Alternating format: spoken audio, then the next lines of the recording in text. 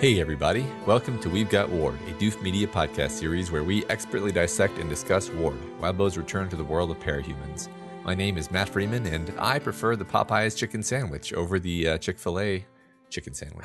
Damn it, Matt, what did I say? If there's one rule on this podcast, it's that you don't hurt the Chick-fil-A chicken. Just don't hurt the chicken, Matt. That's it. That's it. But you had to take sides. You had to hurt the chicken. I'm sorry. You should be. You should be sorry. This is the weekly podcast where Matt and I eagerly dive into Wildbow's world of agonizing small talk, dead dog metaphors, and alien-based death powers as we analyze and interpret this ongoing web serial. This week we continue Arc 16 From Within with chapter 16.5 and 16.6. It's a couple chapters of some pretty intense conversations, Matt, as Victoria has some chats with Etna, Damsel, and then finally Kenzie. Then, in one of the most intense scenes of the entire book, Kenzie comes clean to her former team. You don't hurt the chicken. Matt, what do you think about these two chapters? Oh man, these are uncomfortable. Yeah.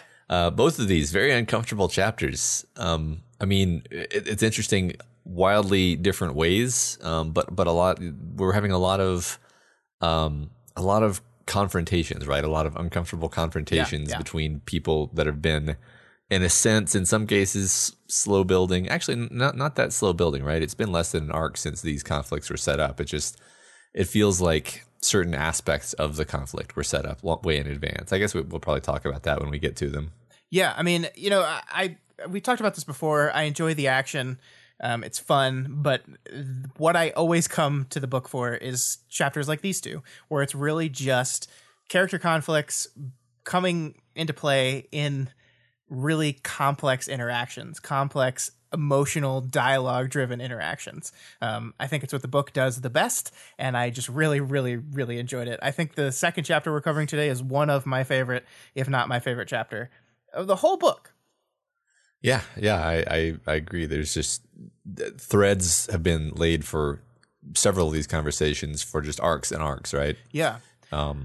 I think that's one strength of the way Wildbow writes, is that there's always kind of, I suppose it is the Gardner style of writing, where sure, there are seeds planted for all of these different potential conflicts, potential ways that people can rub up against each other. And I mean, I think Wildbow himself may not even know how they're going to come to fruition, but when they do come to fruition, he can do it in such an interesting and intricate way. Yeah, I agree. And what I love about so much of this stuff is that the main focus here is Kenzie. And, you know, there's Damsel stuff going on. There's some stuff with Etna going on. But what the book is doing with Victoria in the background of all this stuff, in the subtext of all this stuff, I think is the most fascinating thing to me. And I want to make sure we spend some time on that as we go through these chapters, because she's going through a lot as well. And she's specifically pushing off dealing with any of that, but it's still happening underneath. And I like how the book hints towards that as it uncovers these issues with Kenzie and with other people. Yeah, sure. That's a great point. I'm sure we will. Yeah. All right, before we move on, some quick announcements. Sure. We are starting up the fan art contest once again. This time the theme is reflections. Yeah. Art is due September 30th at midnight Pacific Standard Time. Check out the official rules in the show notes below. Yeah. I say below. It's weird. It's like below in space and time. Yeah. So that is our theme, and we're doing one thing for the first time ever.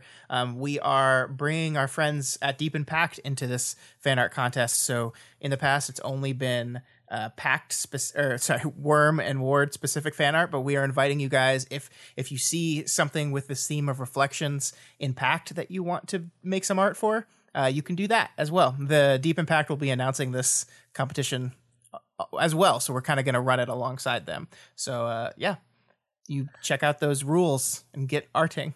Yeah, we're excited about this one. And I like the theme. It's evocative, but not confining. Yeah, that's what we were going for. I think it was, I believe it was Megafire that came up with that one. But if I'm wrong, apologies to the person who came up with it. We'll fix that if not. And then next announcement, Scott is going to be out of town the last week of September, so we are going to be doing another mailbag that week. So I guess you can start emailing us your questions now. Yeah. And we will just collect those up until that week. So again, email us at gotwormpod@gmail.com, and we will we'll put all your questions together and we'll answer those on the mailbag. Yeah, we're going to leave that open, I think, for the next 2 weeks. And I think I'm trying to think, because I know some people only contact us via Reddit, but I don't want to like invade the next 2 threads with mailbag questions when there's still going to be discussion questions going on. So yeah, I think we're just going to, this time around, just keep it to email, if that's all right. I think that's a good idea. It's very easy to lose stuff in the shuffle with Reddit, I find. Yeah, I agree. So yeah, just reach out to us an email. Please put mailbag in the subject line, and we look forward to answering some of your questions. We figured it'd be better than just not having an episode, since we've done that a couple times lately. I don't like doing that. It bothers me, especially when it's my fault. So yeah, sounds good. All right, let's get into this chapter 16.5. We catch up with Breakthrough and the Huntsman, having already mopped up the aftermath of their tangle with Deathchester. In the aftermath of interacting with Damsel, Kinsey is clinging to Victoria as much as she can without actually touching her.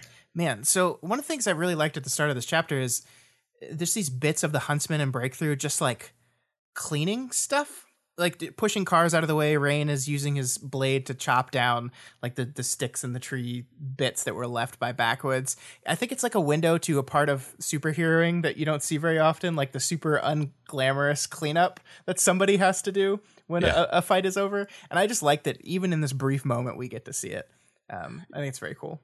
Yeah, it is funny to imagine Rain like cheerfully chopping through his wood. Right.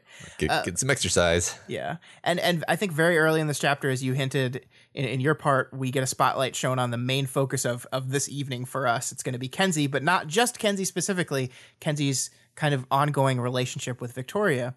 What you think about it, I think has been kind of a main idea of not just these couple chapters, but the arc as a whole so far, right? Yeah, absolutely. I really love this detail of Kenzie being ridiculously, incredibly close to Victoria, but not touching. You know, she's holding true to her rules. She's not making physical contact, but it's Victoria, the one that initiates that physical contact. She puts her hand on Kenzie's shoulder. And if you look through these chapters, I think you'll see kind of this regular occurrence of Victoria initiating physical contact with Kenzie in a way to comfort her. And I think that's very interesting. Yeah, I mean, we're going to get way deeper into the specific Kenzie thing. So I think for now we'll just leave that there and just say that the chapter definitely does begin with this note of Kenzie is right inside Victoria's personal space, but technically adhering to her own rules. Yeah, but I think it is significant that it is Victoria the one to initiate that, right? Like Kenzie's trying to maintain her own rules, and it's like Victoria standing here, like reaching out, touching her, grabbing her, trying to comfort her physically. And I think that's a really good microcosm of maybe the complex nature of their relationship right now. Yeah, right. And I mean, see, I'm not even sure what exactly is going on with Kenzie. Like we have a nice long conversation later, and I think we'll talk about that when we get there. Mm-hmm. But there's an interesting kind of protagonist blindness that we may be having, where because Victoria is the character, she's somewhat blind to what this may look like from the outside. Like if we had a more objective point of view on her interactions with Kenzie right here, would we be saying, pump the brakes, this is turning into another one of those situations that happens over and over again. But because Victoria's inside it, she feels like she's the one who is steering, as it were. She can't imagine that it could be that bad. I don't know. Do you have any vibes like that? I do. And I actually think there's moments in the text that we get hints of that. I'm thinking about Rain's whole conversation with Kenzie at the end of this chapter in particular, that kind of is abruptly stopped, thanks partially to Victoria. I do think there is some issues. I mean, and I want to say right ahead of all of this that I think Victoria's trying her absolute best, and she's in a shitty situation, like where she's putting all this and putting this responsibility of Kenzie on her shoulders. But I do think she's in a bad place generally, and she's kind of playing with fire here. Yeah, I think I'm as we're going back and forth here, I realize we kind of do need to do some table setting because Sure. we are going to talk about it when we get to it. But like, I'm not the shitty thing about it is there's no one to blame. Yeah. Like, Oh yeah. It reminds me exactly, or the vibes I'm getting, I should say, because there's actually very little textually that supports this. But the vibes that I'm getting remind me of like when her foster dads were doing everything right, and from her point of view, she was doing what she needed to do to make sure she didn't lose them, and the consequence of this was terrible. Yeah. And once again, we have Victoria doing seemingly everything right. I'm sure we could nitpick some choices that she makes, but she's trying to be there for her friend. They both lost someone. They're both struggling, and Kenzie is literally saying later on in these chapters, everything makes sense to me from the inside, and then everything blows up, and I can see in retrospect how I went too far. And then she's saying, and I feel like it's even worse now. So that's kind of the mental framework I'm in. It's interesting because it's hard for me to nail down exactly why I'm more worried now than I've ever been before, other than her saying that she's desperate, which is kind of an obvious reason why I'd be worried. Sure. Yeah. I mean, I think that's absolutely right. And I agree with you that there is stuff. It's not super like just blatantly there in the text, but I made a lot of connections between how Kenzie is describing herself in the next chapter to what Victoria is specifically going through right now. And I think that's another one where you're talking about there, where Kenzie is describing this idea that like, I can't see what's wrong while I'm doing it. How am I supposed to fix that? And I think Victoria is going through a similar thing. You could say Victoria does that kind of thing a lot, I guess. Oh, yeah. I mean, it's one of those compartmentalization things. Let's stop setting the table and let's smash our face into the plate. Yeah, let's get into this meal. Yeah. So Kenzie wants to do their illicit, very bad idea interdimensional snooping project tonight, but she'll need to get some equipment from the chicken tenders to make it work. Let's just reiterate that this remains a no good, simply bad, terrible idea, and they absolutely shouldn't do it at the best possible time, let alone like right now. Like it seems like right now is the worst fucking time for this. Yeah, and I'm not entirely sure what the motivation is to do it right now. I mean, I think there is a motivation. I think it's like they feel like they can help, but I think the idea is that they can prevent the bad thing from happening, right? And they don't. The bad thing could happen at any moment, and therefore we have to do it as soon as possible. And why not now? Yeah, it's just that I think that it's going to cause the bad thing. So yeah. I go back and forth on that, Matt. Like I think you said last week that you were like, well, I think they're showing so much attention to this being the thing that causes the bad thing that it's making me doubt the bad thing. And now I'm starting to believe that, and then I go back and forth. I don't know. Well, I think the open door swinging in Victoria's head is going to be a big part of things. Yeah, and that is one thing. That is one thing that deliciously Victoria has kept away from everybody. Right? Like, yeah, everyone's agreeing to do this thing, knowing the risks to it. Except there's one part of the risk that Victoria has kept to herself and has not told anyone else about. Right. Yeah. I mean, speaking like you just said about people who everything seems fine to them from the inside, only in retrospect do they realize it was a bad idea. Yeah. Yeah. I love this bit of, I mean, I guess the writing, I guess also the psychology of it, just the characterization of Victoria, where Kenzie says something sad and Victoria says, "What was I even supposed to say here? What would Ashley have said that would be so out of sync with normal expectations, but so right for Kenzie?" And then she thinks, "Who's going to stick around to tell me I'm awesome if you go and get your head smashed in?" No, not that blatant about the ego, but who's going to tell me to use challah for French toast if you go and get your head smashed in? I like having you around, Kenzie. it's really fun because she's trying desperately to be there for Kenzie. Yeah. She knows that just kind of being herself is not going to do it because it kind of hasn't in the past. Right. And so she kind of like morphs a version of her tragically lost friend into her personality to do this. Yeah, and she can't like it is funny because she's trying as best as she can to emulate Ashley, and it just doesn't quite get there, right? It's just not like she can't.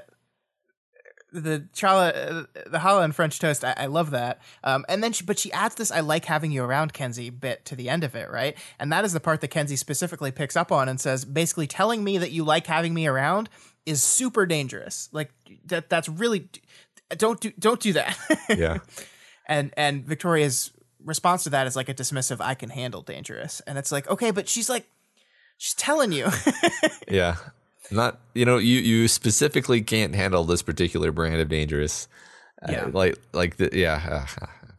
Well, and it's even less like dangerous for you, Victoria, in that, like, to me, the danger here is that it causes Kenzie to backslide in some way. Like she's going to do something and it could upset Victoria, but I don't think Victoria's the type of person that like Kenzie goes too far and does something that Victoria is just going to never forgive her forever. Right. It's just like, to me, the concern here is that this is going to set Kenzie back. Yeah, I think you're right. I think that's what she means by dangerous. Probably. I mean, Kenzie also has an appreciation that she's done real damage to the lives of all these people in the past. Right. So I think Kenzie means dangerous for Victoria. Mm-hmm. I think the real danger here is not so much for Victoria. Like Victoria said, she can handle that. But yeah, that's not the only thing you have to worry about. You have to worry about her and her growth as well. Yeah, I know what you mean. Yeah, I got you. So this element of Victoria trying to be what Kenzie needs to be, and it needs her to be, is a through line in these two chapters that we're discussing. Yeah. And on the one hand, like we were saying, it's admirable and positive, and on the other hand, the things that she's doing do seem to be high risk in the sense of making it more likely to activate some of her less healthy coping behaviors. Yeah. But it seems to be a risk that Vicky literally has to take if she wants to help Kenzie. Like the only way out is through.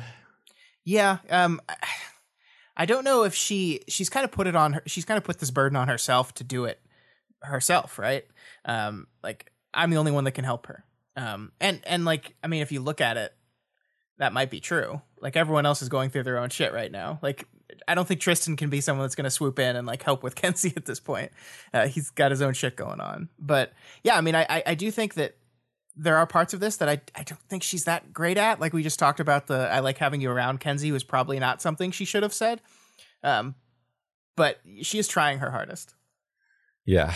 It's interesting. I mean, we don't have time for it, but it would be interesting to do a little look over in just the way that Swan Song did talk to Kenzie and the way she, like her kind of gruff way of expressing affection, where it was obvious that she was being affectionate, but she would never say it in a literal, straightforward way, like "I like having you around, Kenzie," and how maybe that was actually positive for Kenzie. Yeah.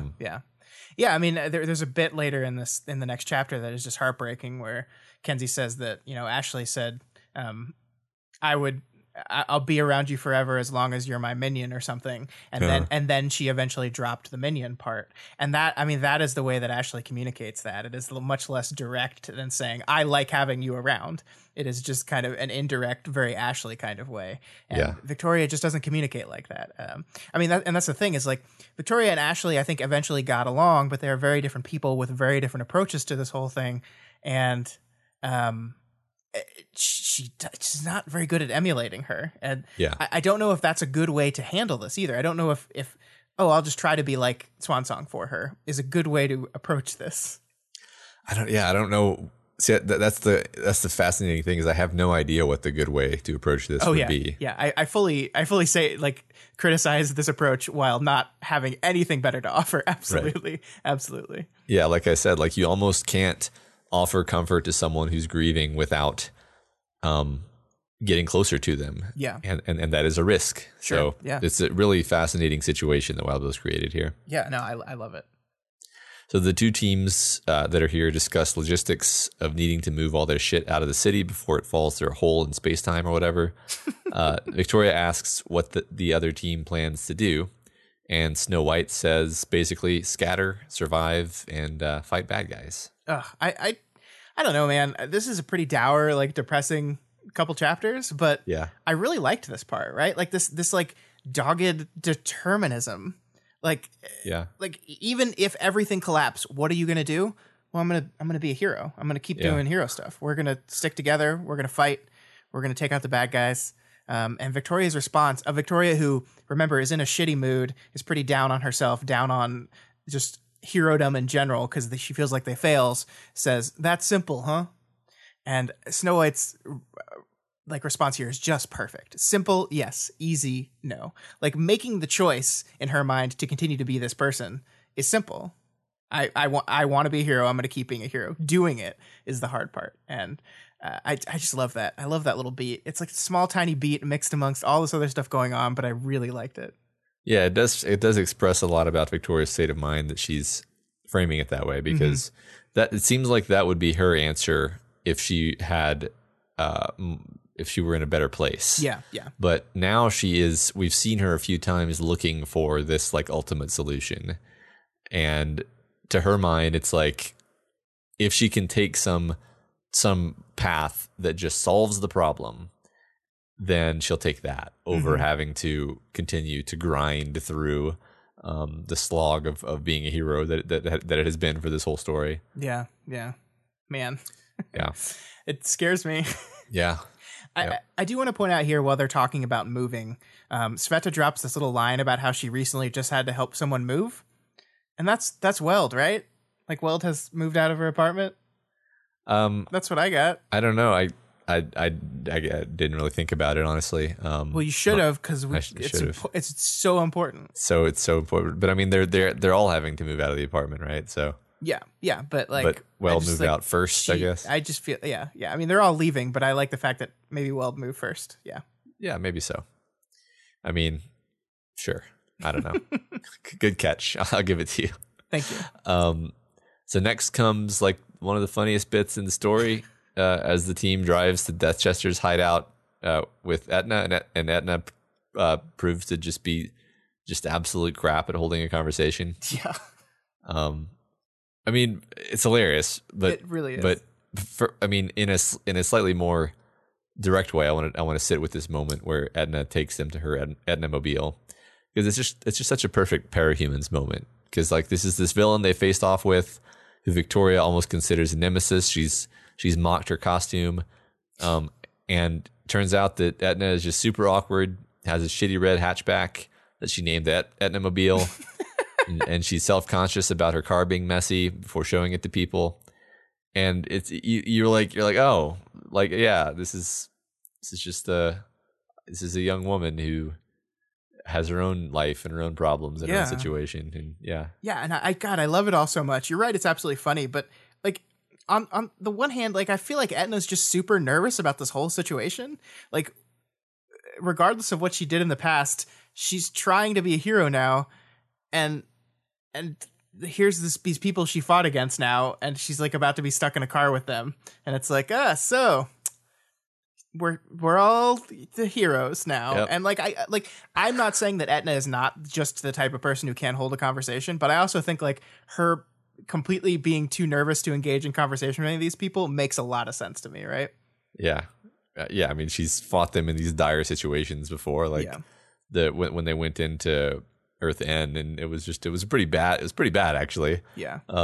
But yeah, I love her specific brand of awkwardness and the way it's described in the text, where Tristan's like, "Oh, you have any tips on making weapons?" And she's like, No, not really." Hefts her weapon to show it and then sets it down again. Yeah, and that's it. Okay. And like, I love it. Yeah, Tristan in particular is trying so hard. And I actually love how Victoria describes Tristan's efforts here, because first of all, it's funny, but second of all, I think it really gives you a really great idea of what Victoria's mindset is. Because like I could see how much agony he was in. The energy he was putting into bashing his head into this brick wall was a consequence of his stubbornness and his extroverted nature catalyzing together. I could picture him dragging his fingernails down his cheeks. It's like, yeah, Tristan is absolutely putting a lot of energy into this conversation, and he's probably pretty frustrated that it's not really working. But like, look at the way in which Victoria describes it, though, it's like super harsh, like bashing. He's in agony. He's bashing his head against a wall. He's dragging his fingers down his cheeks. This is like harsh and like brutal descriptions we're getting from our protagonist here. Absolutely. You know, this is also a Victoria trait, just in general. Like she has always. This is an especially good example of it, and I think you're right that it is reflecting her mood. But she is definitely one for just like creating kind of graphically horrible visuals to go with mundane situations. I can't pull any others to my head in this moment, but it's something I've noticed before and never really remarked on the show. But I feel like this is part of her character, like just a tendency to be very morbid with her kind of metaphors and mental imagery. Yeah, I think you're right. And it's usually that kind of stuff is usually reserved for herself, right? She doesn't. I don't think she communicates that type of morbid imagery. Yeah, she usually doesn't say it. Yeah. It's just in her own mind. Yeah. I think you're right. Also, she's just like a massive dick here, because they get to talking about how being a villain seems easier, but it really isn't. But even when you're like, even now that Etna's a hero, people still hate you. And Victoria's just like, well, maybe that's because so many people choose being a villain first because they thought it'd be easier and more fun, even if it meant stepping on the civilians along the way, which is totally fair. It's completely fair. But like, it's just like, Jesus, Victoria. Even Sveta's like, hey, right, slow your roll. Yeah, I don't know if this is a fully correct read, but like it's fun for me to imagine that, like in the text, Victoria's like, yeah, and I gave her a nod to show her that we were good, and then Etna was like, really, we're good, and she's like, yeah, we're really good, and then but like Sveta's aware that she's in a mood. Victoria's clearly like very internal and dealing with all this shit right now, and I think it's very likely that Victoria's just coming off way harsher and more, I don't know, unhinged than she thinks she is. Yeah, I think so too. I absolutely think that's true. And like, I think we see internally that is reflected of that, because when Etna says, yeah, the villain costumes are so much cooler too, and internally she's just like, well. Yeah, that was great. Yeah, I mean, I do agree that if we were watching this entire scene from the perspective of another character, I think they would be describing Victoria's the way in which Victoria is speaking here as way harsher than Victoria herself considers it. I totally agree there. Yeah. So I love this particular piece of prose. I just think it's beautiful. As they're driving, if I paid attention to my flight while sitting in the car, could I feel the difference as we got further away, like I'd felt the difference while rising in the air? The drive felt like it took the question mark at the end of that question and dragged it out into a long, unconscious drone, a question without a firm answer. I don't know. For some reason, that's one of those phrasings where you just get it, even though you've never personally used your flight ability as a way of detecting interdimensional disruption while driving in a car. Yeah, no, I like it. I mean, just the general imagery of a long, drawn out question mark without an answer is like the entirety of every single conversation in these chapters. Yeah. Like there's like a long, drawn out, dragged out question with no answer to it. Yeah, it's like it's this idea of a long unconscious drone could be used to describe like the tension from what's going on with Kinsey in the background, the tension of what's going to happen with the city in the background, what's going to happen with Ashley or Damsel. It just goes on and on. Yeah. And I think the text does some other interesting stuff around this moment too. Something that I don't see very often in this book, or maybe I do and I'm just wrong, but it really jumped out at me here, where in like Victoria, I feel like is either the type of person that's very descriptive in what's going on, or she has it zoned out completely to the point where we just don't see what's going on here. But during the car ride, it shifts to kind of like a summary type of prose here, where she says, my thoughts turned into the upcoming conversation, ways to handle it, and from there they spun off in a bunch of different directions. I brought up a few with the team, and we had a back and forth before the conversation died for reasons having nothing to do with Etna, which is like the narration summarizing what happened on the journey. And I don't think this book does that often. Yeah. Usually I feel like it would just skip that time. I agree. I agree that normally we don't get I think the closest we would get is Something else that actually happened in this chapter, but so I agree with you. It doesn't happen very often, but something similar happened in this chapter where she says like, I went and talked to the civilians, and then I came back to the team and helped with the cleanup. And it's like, wow, we just we skipped over the talking to the civilians. And she kind of summarized it. She did a yada yada for us, the reader, right? Yeah, which is it's not something this book does very often. I wonder if there's more to this, like the fact that it's happening now. Let's keep an eye on it. Yeah, I mean, the first thing that jumped in my head when I thought of this is just it is a reflection of like Victoria's exhaustion and her mood, and it's like I don't want to go through all this. Let me just yada this blah blah blah blah. We did this. Next thing, right? I think it's just it's a way of kind of getting you into her headspace a little more, maybe. But I agree we should pay attention to it. Right, like she normally when she talks to civilians, she kind of brings her A game and puts on the show, right? And I think she's sick. She's heartbroken. She doesn't want to fucking deal with it. She's going to do it anyway, but it's not going to be tip top Carol Dallin crafted personae. Ooh, you said the C word. Well, we all know. Yeah, no, I agree. Yeah, cool. So they finally reach the villain's hideout, and Kenzie uses a plethora of tech to let the team look into the building with their phones. Rain comments that she's got way too much tech crammed into her eyeballs, and he actually says there are multiple red flags. This is the most frustrating conversation in the world to me in these entire 2 chapters. And I think it is the best example of specific ways in which Victoria is not doing that well with the Kenzie stuff. Because I think we have here in the situation, Rain raises some legitimate concerns about how much tech Kenzie is stuffing into herself. It's too much, he said. It's dangerous. He says, I can think of 6 problems I have with this, maybe 7. Like now that I think about it. And then Kenzie takes this information and then pivots to talk about the mission. And Rain points out in this dialogue, I think you're just trying to distract me. And Kenzie's response to that is, can we worry about this after? And then she drops Ashley's name, right? So, can we worry about this after? She drops Ashley's name. And Victoria immediately takes the bait and says, don't call her Ashley. That's damsel. It's not Ashley. And she kind of runs down this path of correcting her on this. And then Deathchester comes outside, and then Rain's entire concern is just kind of tossed aside. And so Rain raises a concern. Kenzie deflects.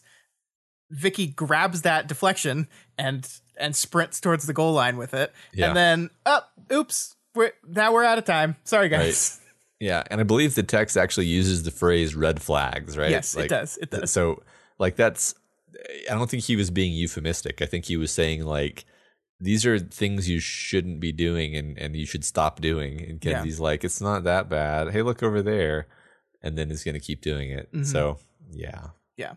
And yeah, it's just, I mean, do you think we're going to get back to Rain's issues with Kenzie's tech? Is that going to come up later in these chapters? I mean, I don't know if we're going to get back to Rain's issues specifically. I think we're going to get back to her tech and there being problems that are caused by her doing things that violate, violate rules that even a 1/4 tinker like Rain can identify as being sloppy or hazardous. Don't worry, Matt. Victoria felt her head. It wasn't that warm. Yeah, it's not that warm. Fine. Rain, it's not that warm. Back come off. on, Rain. Calm down, Rain. Yeah. Her skull hasn't been cooked yet, so don't worry.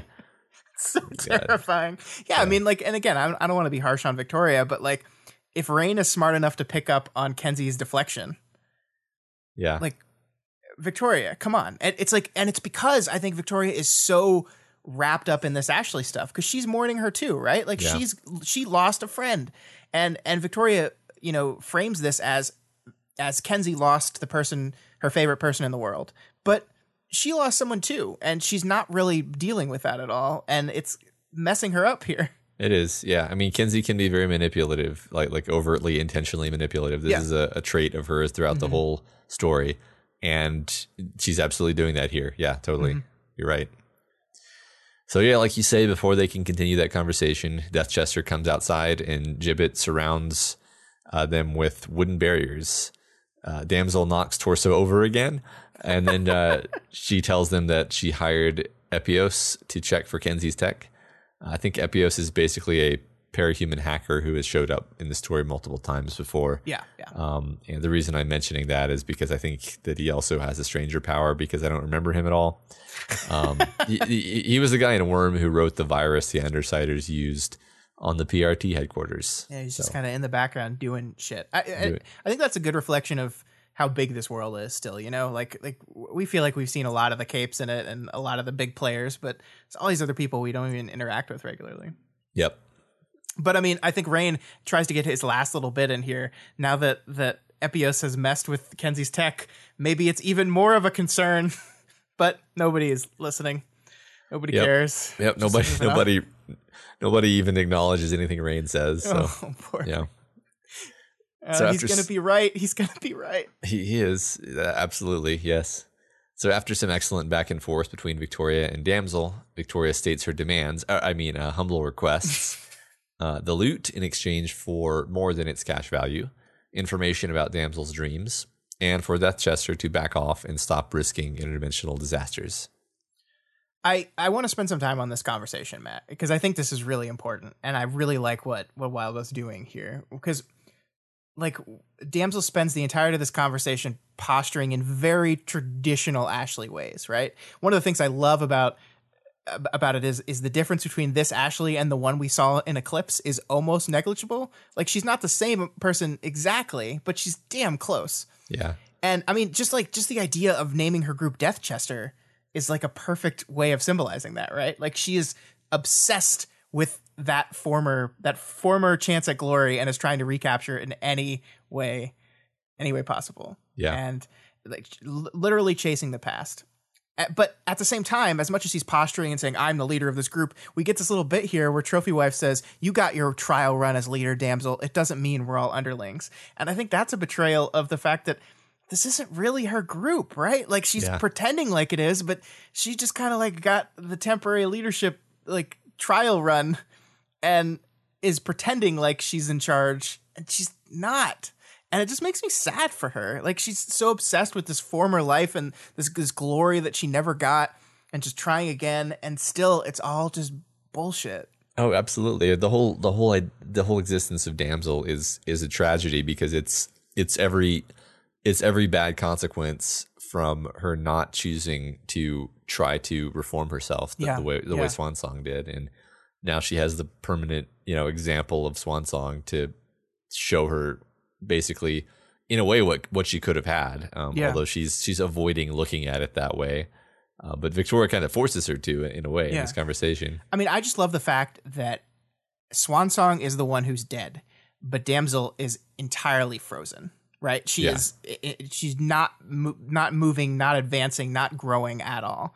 And I love that. Yeah. Right. So before we move on from this, I was just thinking about the word disaster. Okay. Which is a great word. It's a great word. Thinking about it. What's the word origins, Matt? It means basically bad star, right? Like, aster means star. Disaster means a bad star. It's like an unlucky star. It's an unlucky omen. It's a bad omen. It's a disaster. Antares is a star. Well, fuck, Matt. Yeah. What'd you do? So, you broke it. You broke my brain. So, just heads up, everybody. I love that you picked up on that, because I just like, I think that's just fun, just having fun with words in a way that doesn't even have to be the way in which it was intended at all, but still remains true in a terrifying way. Right? Yeah, I mean, it's possible that I'm entirely wrong, and that this coming disaster has nothing to do with her. But you can view her as, I mean, I don't think it would be very mean and I think unfair to say that Victoria Dallin is a disaster. But she could be responsible for one. She could be responsible for one. She's probably going to have a hand in one before this book is over. Mm-hmm. So yeah. There's just a neat little wordplay there. Yeah. Well done, Matt. Well done. Thanks for scaring me. Yep. So anyway, in exchange for coming along with Victoria's humble requests, they offer Damsel and her team a seat at the table among the big league villains, something Victoria knows that Damsel is desperate for. Yeah, I love this so much because we see each of these characters trying to play each other based on what they know about each other, and this really great beat here where we see Victoria basically guess that the reason Damsel's so calm right now is she'd had time to consider the situation, and while I'd been thinking of how to approach the conversation and what to offer, she had been coming to terms with that glimmer of swan song within her. So it's not as if that glimmer is gone; it's just she's warped it and transformed it into a tool for her benefit. She felt in control, poised, and powerful because she was harnessing that glimmer. And that's just not dealing with it at all, right? That's just like pushing it off in the worst possible way. Yeah, right. She's kind of put it in a box. Yeah. But it allows her to be perfectly manipulated by Victoria here, like just perfectly. It's just like Victoria just wins this conversation. Right. Yeah. The exchange is too long for us to quote, but the idea that when Damsel's like, I've seen what's inside you now, and I I know the truth, and Victoria's like, the only reason we're here is that we've seen what's inside you. Burn. You're like, oh shit, got her. That's so fucking good. It's amazing. It's amazing. Yeah. But I mean, this chapter ends kind of on a bad note though, because Victoria admits that in arranging things to give Damsel everything she wants, she's basically forced to become the exact type of person she doesn't want to be. And I mean, that's a perfect microcosm of Victoria in general, who just continually puts other people's wants or overall wants, the overall mission, the overall goodness of the planet ahead of her own self-care. And I think we hit that beat a lot more explicitly in the next chapter, but this is a great chapter end to prepare us for that kind of emotional resonance. Yeah, I think you're right. Speaking of that next chapter, let's jump on into it. Let's do it. 16.6, we rejoin Victoria, trudging her way out of the megacity with Kinsey, slogging through the most intense snowstorm she's seen in her time living here. Mm-hmm. And just for some flavor text, the lights I did see were just as worrying because it marked people who would be lost to us if we let the city break. It was better to look at them as distress flares than anything reassuring. It's great. Matt, this chapter, God, there's going to be so much to say, but right off the bat, what I want to talk about and make us remember as we go through it is how Wildbow takes this Kenzie conversation here and then takes the setting it's occurring in and just completely mirrors them together to just make this, to just have this overall feeling, right? This overall, it's stormy. They're on the edge of civilization. It's terrible out. Kenzie is struggling to get over mounds of snow, and it just mirrors perfectly the emotions of what they're talking about here. Yeah. Yeah. And I mean, that line you pulled out, I think, is really perfect here because we're seeing light once again as not a signal of warmth, of hope, of goodness, but in Victoria's eyes, a distress signal, a symbol and reminder of the people needing to be saved, or worse, the people that they're going to fail to save when the inevitable happens, which I think is a great window into Victoria's desperate trying for optimism, but like the pessimism kind of rearing its ugly head here. That's great. She literally sees the lights as worrying. It would be better if the city were dark and dead, in her opinion. Yeah. Because then we wouldn't be failing anyone because this feeling that we are going to fail people. Yeah. Yeah. That's great. Oh, it's so good. So she also reminds herself that she shouldn't complain when other people are quote unquote hurting worse and are way more helpless. I just want to smack her on the head and be like, Victoria, come on here. I think, one of the things I love about this is I think we touched on this a little bit last week, right? I think this was someone's answer to the how do you identify with Victoria question was related to this kind of character trait right here, right? Her tendency to minimize her own trauma at the expense or to assist in other people's, right?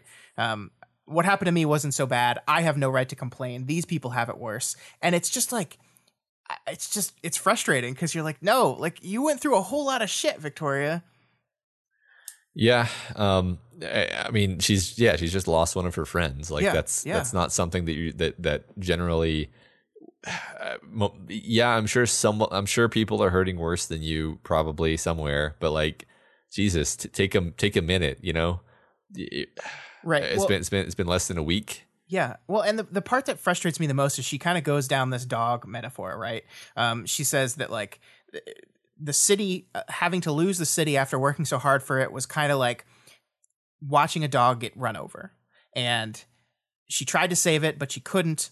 But she feels bad, and she can't say anything because other people were closer to the dog than I was, which is like, what? You cared about that dog a whole lot. Like, don't pretend like you weren't emotionally connected to this dog. Like, she's distancing herself because she wants to minimize. She feels like it's unfair to draw attention to her sadness and her trauma and her dealing with the failure because other people matter more. And it's just like, no, you lost your dog too. Yeah, I think this is one of the most interesting traits of Victoria is that she never, ever allows herself to be selfish. Yeah. She like when she lost her friend and she was sick. Oh, well, I guess I'm just going to go basically adopt a child today. Yeah. Like it would be totally appropriate and understandable for her to be like, yeah, I need a hug from somebody. Maybe not Kenzie, maybe from somebody else. Like it just the idea that she's always the one who should be taking care of people, even when she's the one who needs to be taken care of. I mean, on the one hand, it's admirable. On the other, it's borderline irresponsible because she can't actually do that. Yeah. She's not that strong. You know? And her trauma is real, and the things that have happened to her are real, and she shouldn't minimize that. She should allow herself to feel that. And what I love about it is she reframes dealing with her shit as complaining, right?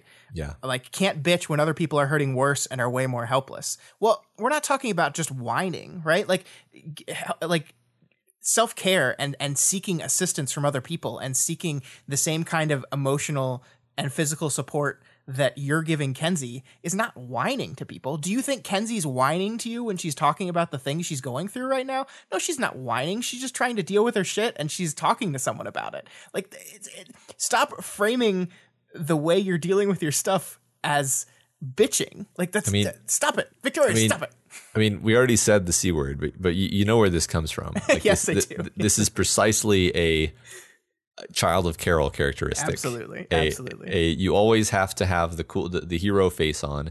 Even before you were a hero, even before you had powers, you had to be the leader of everything and poised and perfect. And even when something horrible happens, we're going to frame this within a framework of like a binder of how you deal with trauma and follow this protocol. And if you're Victoria, I see you're not following the my friend just died protocol. We need to have a meeting after school. This is like, I mean, I don't remember where it was exactly, but somebody was pointing out, or maybe it was even you actually, and we were just talking about it. But it's just like the idea that she needs to have a reckoning with Carol more than she needs to have a reckoning with Amy at this point. Yeah, because Carol is her. Carol caused her trigger event. Let's just say that out loud. It wasn't a basketball game. Right. Yeah, and not to minimize her issues with Amy and Amy's role and how much happened to Victoria, but I agree with that. I think that was just one of our private GChat conversations, but I think she does. I think she needs to have this Carol reckoning for sure. Okay, good. Glad we fixed all that. All right, so just do that. Just do that, Victoria. Just do that. Yep. Finally in this chapter, Kenzie begins to explicitly let Victoria know how fucking bad she's doing. Mm-hmm. She gives a fairly thorough, subjective assessment of what's going on with her. She's been struggling, feels like everything is a bad fit and a ton of work, and that she isn't getting better. And Victoria counters that she is improving. But from Kenzie's point of view, it's just been an endless sequence of making the same general kind of mistake and losing people over and over. Mm-hmm. Yeah. I love how she relates all this back to her stepfather's mood board thing. And this realization that I'm not the only one that puts a smiley face on the board, even though I'm feeling like shit. Like everybody does that. Everyone around me does that. The person she's talking to, hi, Victoria, does that constantly. And Kenzie's problem is, or her self-diagnosed problem at least, is that she can't process the face behind the face, right? Like she's missing the part in her brain, she says, that is able to understand people and the mask that they're putting on versus the way they're really feeling. And I just love this because, like we said, Victoria is literally doing this right now. Like as she's talking to her about this is exactly what Victoria is doing. Yeah, yep. I think that's true. It's just such a frustrating. Well, not frustrating is the wrong word. It's just sad. It's just a sad. It is. God. Sad moment. Well, and I like this understanding of like Victoria can try to make her feel better, but like, look, here's my experience. I messed up. I got put to a new place. Everyone told me I was doing better there, and then I messed up again, and I got moved to a new place. Everybody told me I was doing better there, and then I messed up, and I got moved to a new place, and that's her life. That's her entire life since her trigger, and even before that, actually. And you know, how do you feel like you're making progress in those moments, right? How does that happen? I think she says later, how am I supposed to recognize when I'm doing something wrong if I don't see it till afterwards, right? Yeah. How do you stop yourself from doing something if you can't see yourself doing it in the first place? Yeah, right. I mean, it's like it's fascinating to me as the reader because I'm like, I have no fucking idea what to say to this girl. Right. Like if I were here instead of Victoria, and I've been in Kinsey's head, and I've been with her for a million words, I just have to be like, I mean, like because Victoria basically says what you would say. She'd be like, no, like everyone around you says you're doing better. Mm-hmm. Like, but and she's like, yeah, but like that's what they all said the last two times too. Yeah, but I'm gonna screw it up again. It's gonna happen. And look, here's the evidence. Boom. Right. Yeah. Like she's actually being rational, right? Yeah, I guess to a certain extent. Yeah. I mean, rational in terms of it's hard to argue with someone who is actually right about the things they're pointing out. It's just like maybe some distorted thinking, yes, but also the distorted thinking has a basis in fact. Mm-hmm. So yeah, I mean, Victoria does a good job trying to talk to her. I'm not trying to say she does a terrible job. It's just the problem is that Kinsey gradually reveals herself to be in such a bad place that there's really just no right thing to say that would help much. She's like the only way Victoria is really able to connect is by talking about how she felt after Gold Morning, how she felt similar, but that doesn't really go very far. It doesn't really lead into a commiseration. It's more the whole conversation, you know, overall, once you kind of read through it, it's more like Kinsey is just working herself up to confessing that she's having these desperate feelings, that the worst she's ever had, in her own words. And it's just, it all just reads like she just kind of wanted to say that.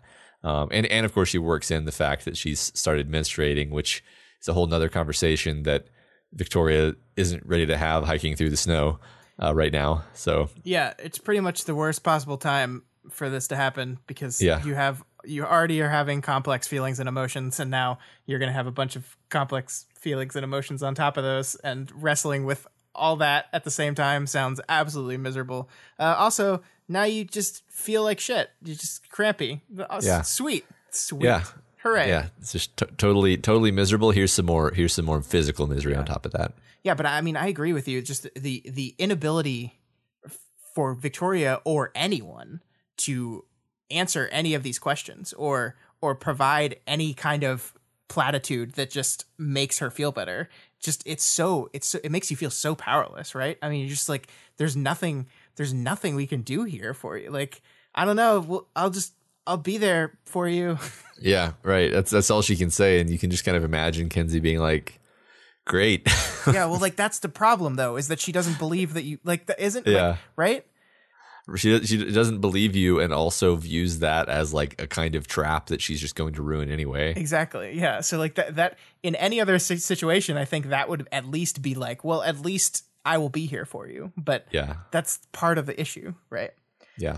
I love this conversation, but I think the thing I love most about it is we kind of hinted at earlier, the setting, right? They're trudging through the snowstorm. They're walking further away from the city, and they reach this point where we come to this impasse we've been talking about, where there's nothing more to say. There's no more advice to give. There's nothing. And it's when Kinsey says, "This is the first time since I first ruined everything that I feel like it's all gotten so much worse." And suddenly the text says, "We'd reached the end of the city. No more sidewalk, no more road, just wilderness." And I love the environment here. So we've reached the end. No more sidewalk, no more road. Kinsey's situation, indeed, all of the trauma that some of our characters are facing, like, you walk down the road to recovery, right? You walk down the road to recovery, and then eventually you get to a point where you're like, well, shit, now what do we do? And it's not a fork in the road. It's not a Contessa choice where you have like path A, B, or C. It's just the road ends, and it's just this treacherous wilderness path where you don't know if you're going the right way. It's hard. It's hard to walk in. It's easy to trip. It's easy to get lost. It's tough to know if you're even walking the way you want to go. And that's where they're on the edge of this road going into this wilderness. And I just love that as the symbolic environmental factor of this whole conversation. Yeah, that's fantastic. I love it. Absolutely. Yeah. And I just feel like that's what Kenzie's going through, but I think that's what Victoria's going through at the same time. And I think it's what all of our characters are going through a little bit. Like, I just like this idea that like, as you make this journey towards recovery or whatever, maybe the road starts out laid in front of you, right? Like, you've got advice from other people, you've got maybe support from a therapist, you've got support from your friends, but eventually you're going to get to a point where the road is a lot less clear. Sure. Yeah. I think that, I mean, it seems to make sense that one of the things this book would be saying is like, there's not going to be a cookie cutter, worksheet that allows you to just figure out the path from wherever you are to whatever healthy or better looks like. Mm-hmm. For each person, that's going to be an independent wayfinding path through the wilderness. Mm-hmm. And I admit I kind of read this scene where they reach the wilderness as more like a kind of all is lost moment almost, where it's like Kenzie's tried so hard and things are worse than they've ever been. Sure. And we've reached the end of the city. Like, you can read that in two different ways, right? You can read that in that we've reached the end. Things can only get better from here, right, Scott? No. But maybe at the end of this chapter, we've passed the kidney stone, as it were. I mean, part of the way I was reading Kenzie's mood here, and maybe I'm projecting here, but like when there's something horrible that you have to go through, like a horrible conversation that you're going to have, mm-hmm. you'll avoid thinking about it, and you'll just be in a shitty mood for the entire whatever amount of time up until you have to have that conversation. Sure. And you won't even remember why you won't even remember why you're in that mood. You won't even remember that you're being shitty because you have to have this horrible conversation. Like, it distorts all of your thinking. And so part of me is like, she knows she has to go talk to them and it's going to be horrible. It's like so much of her mood right now might just be dread, Yeah. And she's not even aware of that necessarily. No, I think you're right. I mean, I think that's a very fair read. You're like this idea that you're, by turning the attention towards beating yourself up, you're like avoiding dealing with what's going to happen when you actually come to that conversation. Yeah. I like that. So Vicky walks her through her guidelines for good behavior at this point. Follow the law, do what's right, reach out, minimize regrets. But as soon as she lays this out, she feels hypocritical because she realizes she hasn't invoked these rules in quite a while. Yeah, which is true. I mean, she hasn't. But I do think she's being a little too hard on herself here. Like, just because you have failed to live by the thing that you're trying to live by doesn't mean you can't recommend this as a general strategy for other people. That's just like people. Like, people are going to struggle and fail and make choices that go against what they want sometimes, because we all screw up. So I think she's being a little too hard on herself. Yeah. I think she's being a little too hard on herself. I agree. So, I mean, what do you think about this strategy, though? What do you think about Victoria sharing her guidelines with Kenzie, her mantra? Like, my gut reaction the first time I read it was, oh, that's really nice, but that's not going to help.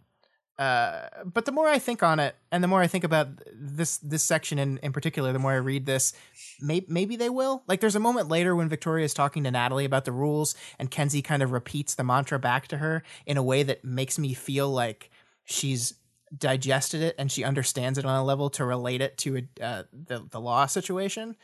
So that made me a little hopeful. I mean, what do you think? Yeah, I agree. My first thought was basically like Kenzie's problem is not she doesn't have your power, Victoria. She's not going to accidentally throw a Nazi at a dumpster because she loses her temper. Mm-hmm. She's going to accidentally create some weird pictures of somebody on her hard drive that are going to get them in trouble or whatever. Sure. Like her whole set of issues is different and not really adjacent to whether you're being law abiding or not. Now, I'm not saying therefore it's useless. I'm saying like, yeah, I mean, maybe Kenzie does need to, this idea of reaching out could be really helpful for Kenzie. Sure, hey, before you read that guy's files, just kind of mention it to somebody. This has been a problem with her ongoing, right? Where her team will be caught off guard. Like, oh, you went ahead and hacked all the city's cameras, huh? Okay, but we don't have time to deal with that right now because goddess or something. Okay, cool. But yeah, like if she just ran it by some other people before she did it, that would solve so many of her problems, I think. Yeah. I think you're right. So I mean, yeah, I do think if she fully digests this and fully understands this and tries to use it, it could be helpful to her in some way. So I mean, we'll see. Like I would love for Victoria, because I kind of want to give Victoria a win here, where like she can say, "Oh, I did help Kenzie. Good job, me. I could feel a little bit better about myself." But I don't know if that's in the cards. Yeah, I got you. So I wonder if you had any insight into Kenzie saying that Victoria is usually safe. Yeah, I thought about this for a long time, and I kind of got to the point where I was like, am I overthinking this?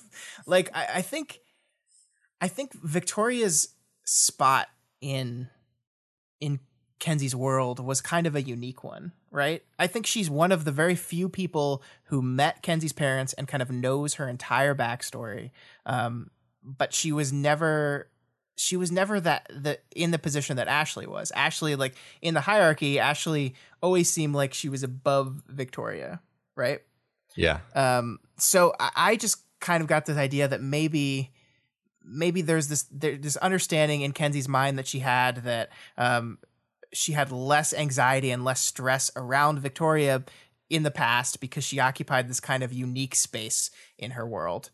But with the death of Ashley, with the loss of the chicken tenders, and with the hanging out with Victoria that's been going on, that unique situation is changing, and she's starting to more and more move into the type of relationship that concerns Kenzie or she feels will lead down to making bad choices or go down a bad path. So that was my take. I don't know. The only reason I think it's worth like considering this a lot is because the text like draws attention to it. Like she says it in the text as Victoria say, well, what did that mean? I don't have time to talk about this right now. So it seems like we're drawing specific attention to it in a point that it really makes me want to crack it. But I don't know if I have, Yeah.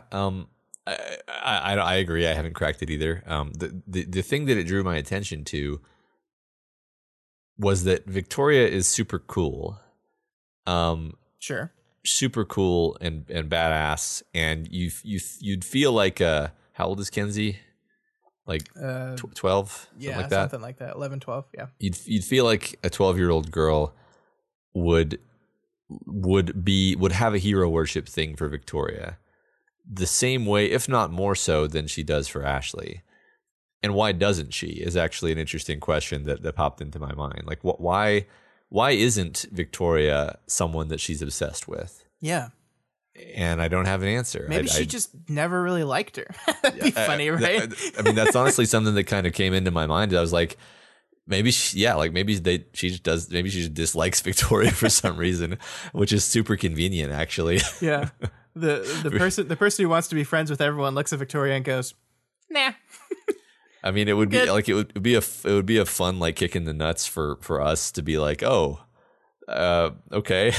Yeah, I mean, part of me, I went down a rabbit hole a bit with that kind of thing in mind, with this idea that like maybe like Victoria has convinced herself that she's like really helping this group and she's the coach that's helping them all and making and taking care of them. And maybe the whole time the rest of the group is like, actually they're thinking they're the ones doing that for Victoria. Right? Yeah. Like that probably not, but the thing, it just popped into my head. I mean, she definitely does the spacey thing where right. everyone is aware that she's not doing 100%, and she's not aware that they're aware of that. Yeah, Go ahead. I do agree generally that I think they are helping her or trying to help her in ways in which she's not exactly aware of, right? Yeah. Because she's so focused on them. Yeah. Another thing that comes to mind is that Kenzie, for at least a period of time recently, had read the diary and thought that that's who Victoria was. Sure. And that might have put some distance or some weird spin on things that it's kind of hard to untangle once you think someone is a certain way, you know? Yeah. I don't know. That's just one thing that could be a factor. Sure. Yeah. Who knows? So yeah, weird stuff. I want to figure out. I'm sure we'll figure it. I'm sure we'll hear more about this usually safe thing. What this means. Yeah, I mean, I think the fact that the text kind of drew attention to it more than just Kenzie dropping the line means we are going to circle back to this eventually. Yeah, so I agree. So then Natalie picks them up in her car and begins to drive them to the Undersiders' rural base. So I pulled this out because I want to talk to you about this because this is, I think, an example of where your interpretation starts to influence the text in a way that you convince yourself that you're right, and therefore you read something that could mean something completely different. But because of my interpretation, I've decided there, my interpretation is correct. Here we go. Because Victoria says to Natalie, sorry to have you come all this way. Not too long a trip, Natalie said, but the roads are awful. And then Victoria says to herself, past a certain point. And I was like, aha, here's evidence for the road to recovery eventually turns into a wilderness thing, right? Like I could 100% convince myself that Victoria is specifically referencing that in this moment. And I was like, well, I mean, that could just be her kind of being shitty to Natalie in her head because she's in a shitty mood. It doesn't have to mean that. But of course my brain was like, no, other Scott. I am correct. Your interpretation was brilliant. Here's the text confirming it. I just think that's interesting. Yeah, I mean, it does seem like a slightly superfluous line, unless it means more than just like her being pedantic about the quality of the roads. Since Victoria doesn't even drive, how would she know how the roads are? Yeah, I mean, I think realistically, I think this is just kind of showing there is still a certain. Let's just say Victoria's in a shitty mood, and there is still a certain like they're not. Her and Natalie aren't like best buds, right? Tension. Yeah. Not seeing eye to eye. Yeah. Although, let's just hold that thought. All right, let's just hold that thought for 3 paragraphs of the script. Okay. Yeah. So as they drive, Natalie brings them up to speed on the news. On the new laws that they've been working on for the post second apocalypse. I love the wording of this.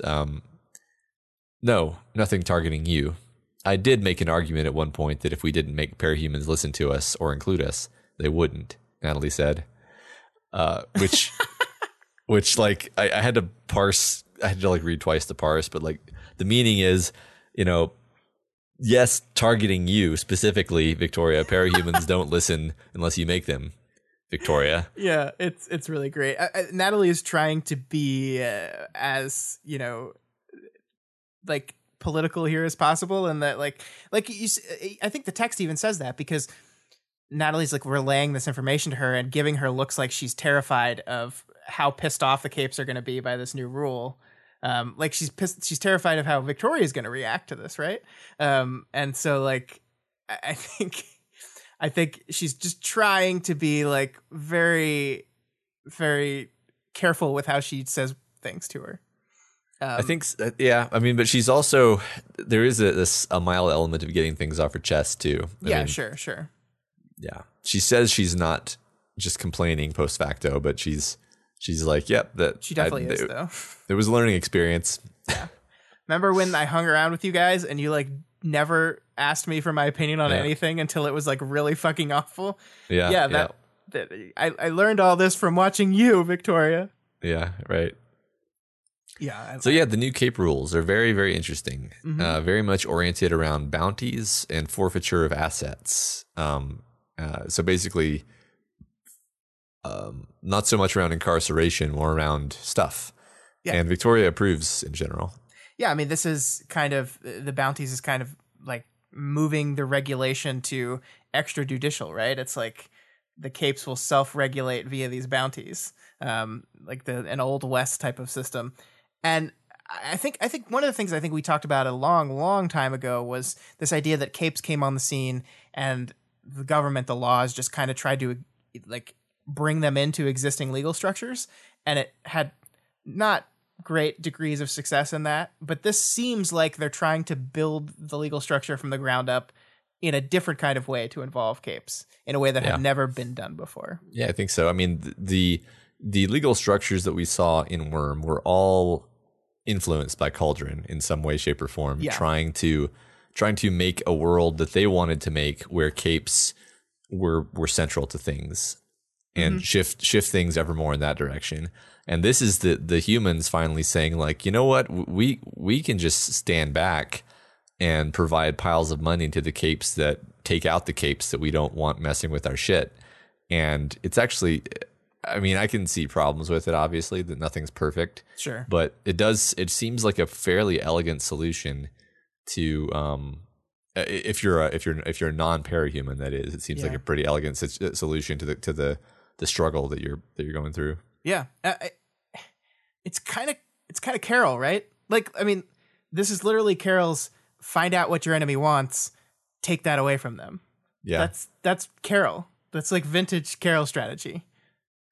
Yeah, it's true. It's true. Which, I mean, makes sense because Natalie has long looked up to Carol and thought of her as very important as part of her life. And so it makes sense that she'd develop a system around that general idea. And therefore it makes sense that Victoria would kind of like it because Victoria very much employs that strategy herself.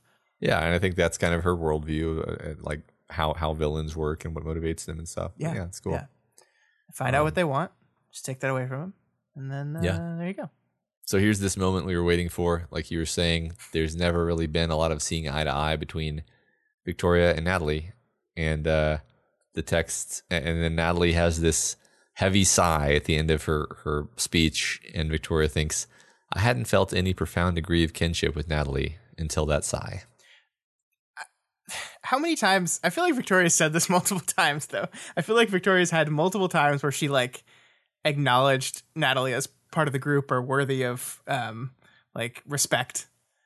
And I mean, I guess those are different things, right? I guess worthy of respect and kinship is different. So I think profound degree of kinship is a rather strong phrasing. Yeah. And I mean, honestly, there's a lot of notes of this conversation that read to me as like, this is the last time we're going to see Natalie.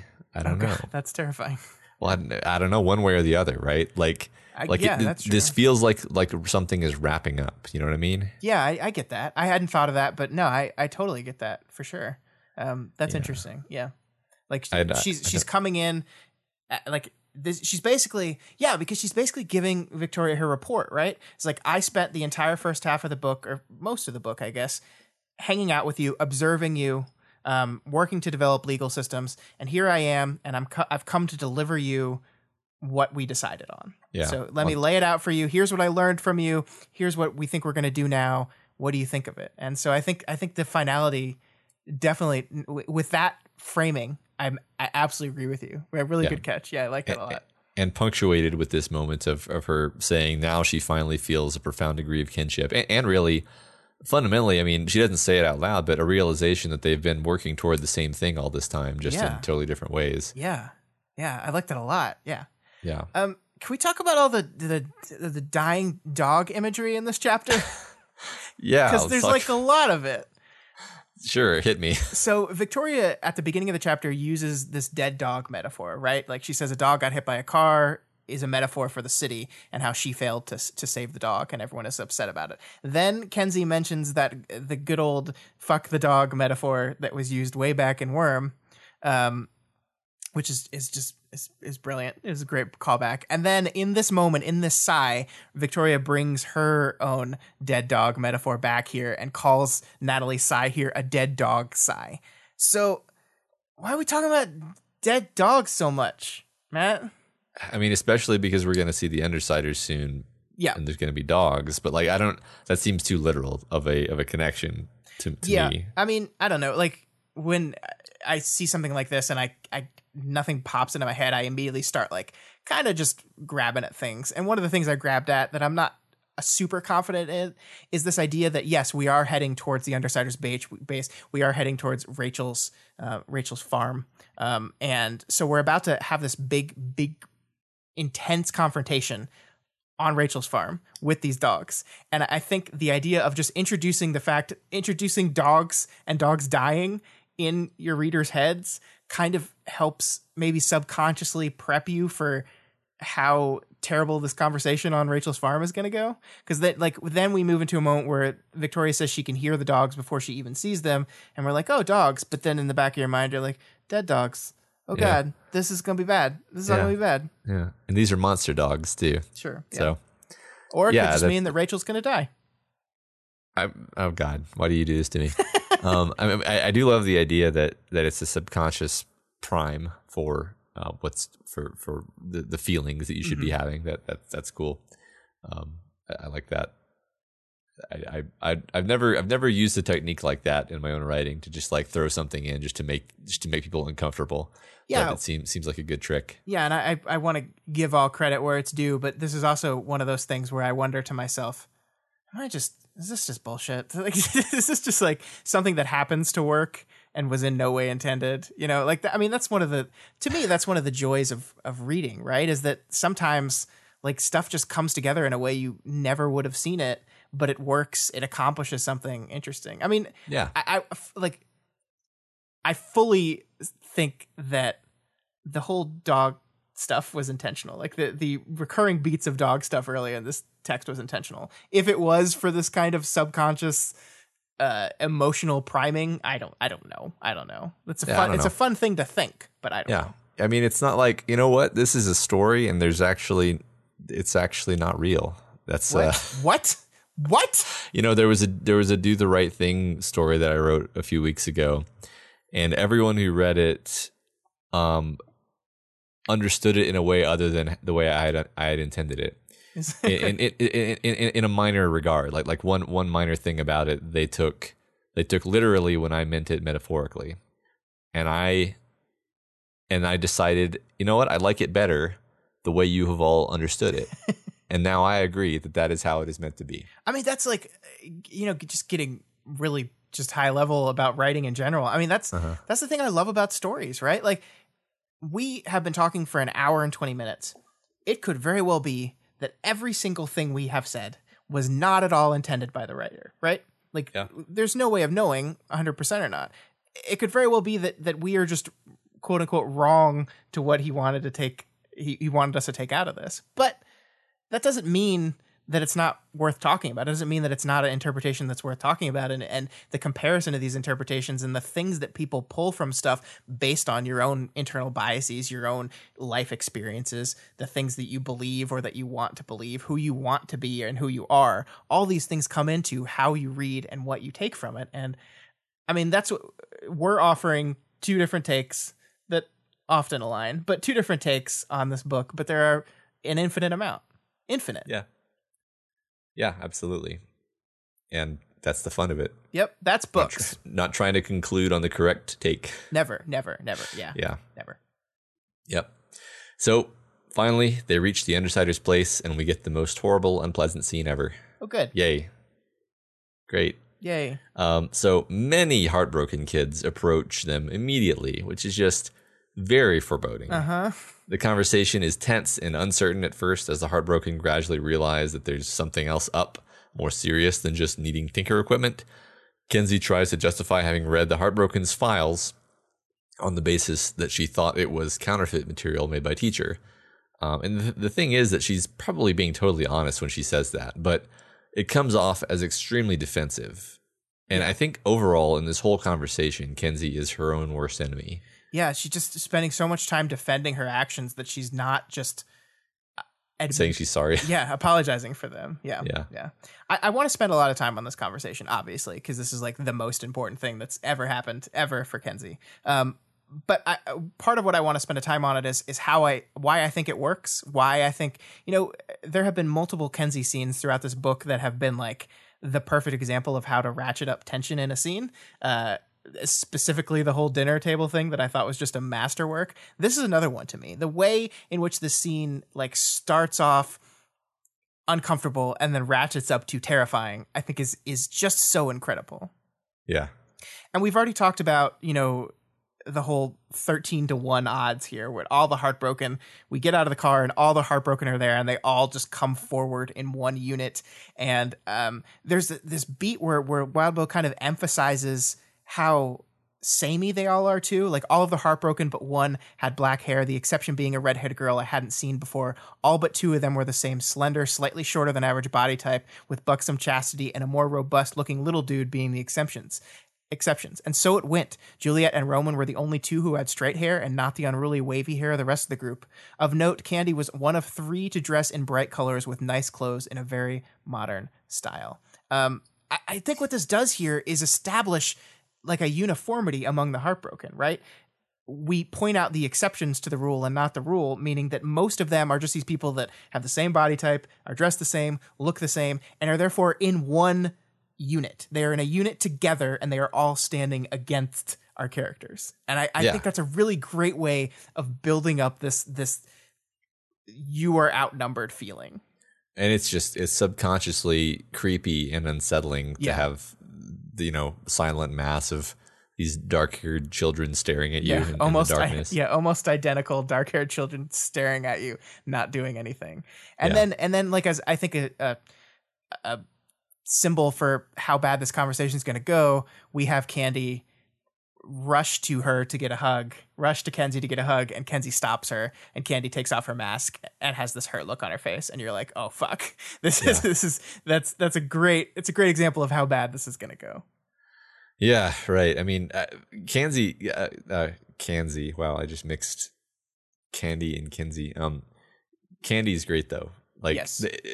I mean, that's what's great about this whole thing is, yes, it's upsetting, it's intense, it's painful, it's scary, but throughout the whole thing, there's the thread of humanity because even from the beginning, Victoria, she points out how everybody looks the same and it's creepy, but she also points out like, hey, that the fact that this group of people exists at all is just so sad, and there's so much pain here because these kids all have the same dad because he was a monster.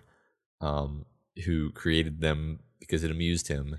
Yeah, I mean, I think you're right. That is the thing that works most about this is even though characters are on two different sides of this conflict, like nobody's really a bad guy here, right? I mean, some of them are escalating the conflict perhaps beyond what they should be, but like everyone's broken, everyone's in pain, everyone's hurting. Both sides have just lost someone super important to them. They're angry, they're irritable, and they want to protect each other. They are a unit. They are a team. They are a family, and they protect people that are part of their family. And so it's just heartbreaking. It's just, I mean, that's a perfect word for it, but it is so sad. Like you want to be angry at people for hurting Kenzie. You want to be angry at Kenzie, but you can't really be angry at anyone.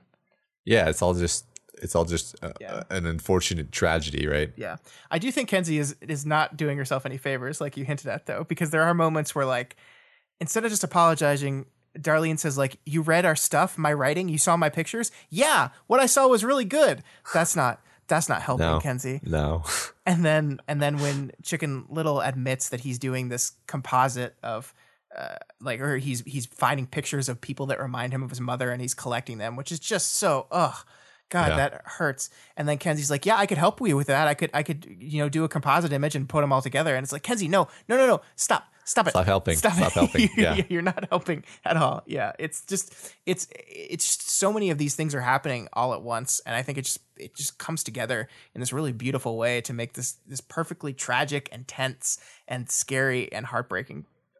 Well, I mean, the thing is that, like, I had no idea it was going to be this bad, which is kind of ridiculous thing to say, but like I imagine she would go, and I thought it was going to focus more on Kenzie being hurt by the things that they had said about her, and that was almost an afterthought to this whole conversation where it's almost entirely about the fact that she breached their confidence, and I guess that was I guess I don't know if I guess it was intentional that we were set up to be more focused on the way Kenzie was hurt than to really be thinking about the fact that the Heartbroken were all going to feel really violated by her like breaking explicitly a promise she'd made to them, which she didn't even mention really. Like she didn't mention to Victoria like, oh yeah, like I told them I wouldn't read their stuff and I did. And yeah, I was specifically told to stay out of specific things, and I definitely didn't. Yeah. I mean, I think it's probably we're closer to Kenzie, right? So we're kind of automatically on Team Kenzie here. But yeah. I mean, and then things escalate when the onlookers begin to feel that Kenzie has broken the cardinal rule of heartbrokening, which is don't hurt the chicken. Yeah, so we've basically just gone full Children of the Corn. And these children who are all dressed and look the same are just chanting "Don't hurt the chicken." It's fucking terrifying. Yeah. Yeah, and then Juliet uses her power on Kenzie, right? And that's when like shit goes, oh no. Yeah. This is going to turn from an emotionally heartbreaking conversation to actually some people could get hurt. Yeah. Right. At a certain point I was like, I wonder if Victoria could just like go full wretch and just like fly around through the crowd, that might help. I do like when she tries to use her aura and everyone's just like, hey, we all have emotional powers. Sorry. Yeah.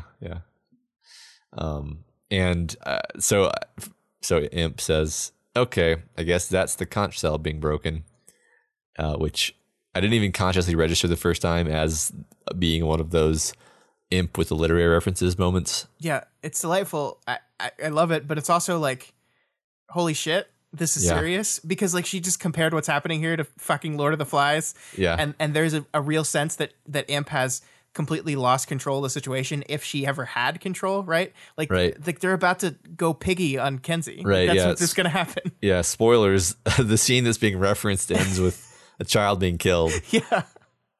So. Yeah. And it's just like, again, but you're not even like mad at them.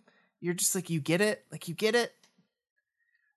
Because even Chicken Little here, like Chicken Little doesn't want this, but he is really hurt. Like, it's random and stupid, but it's supposed to be my private random and stupid. And I love that Kenzie's having to face this real consequence of not like what she did to these guys is not what she did to her step-parents, right? It's not what she did to members of her old team, right?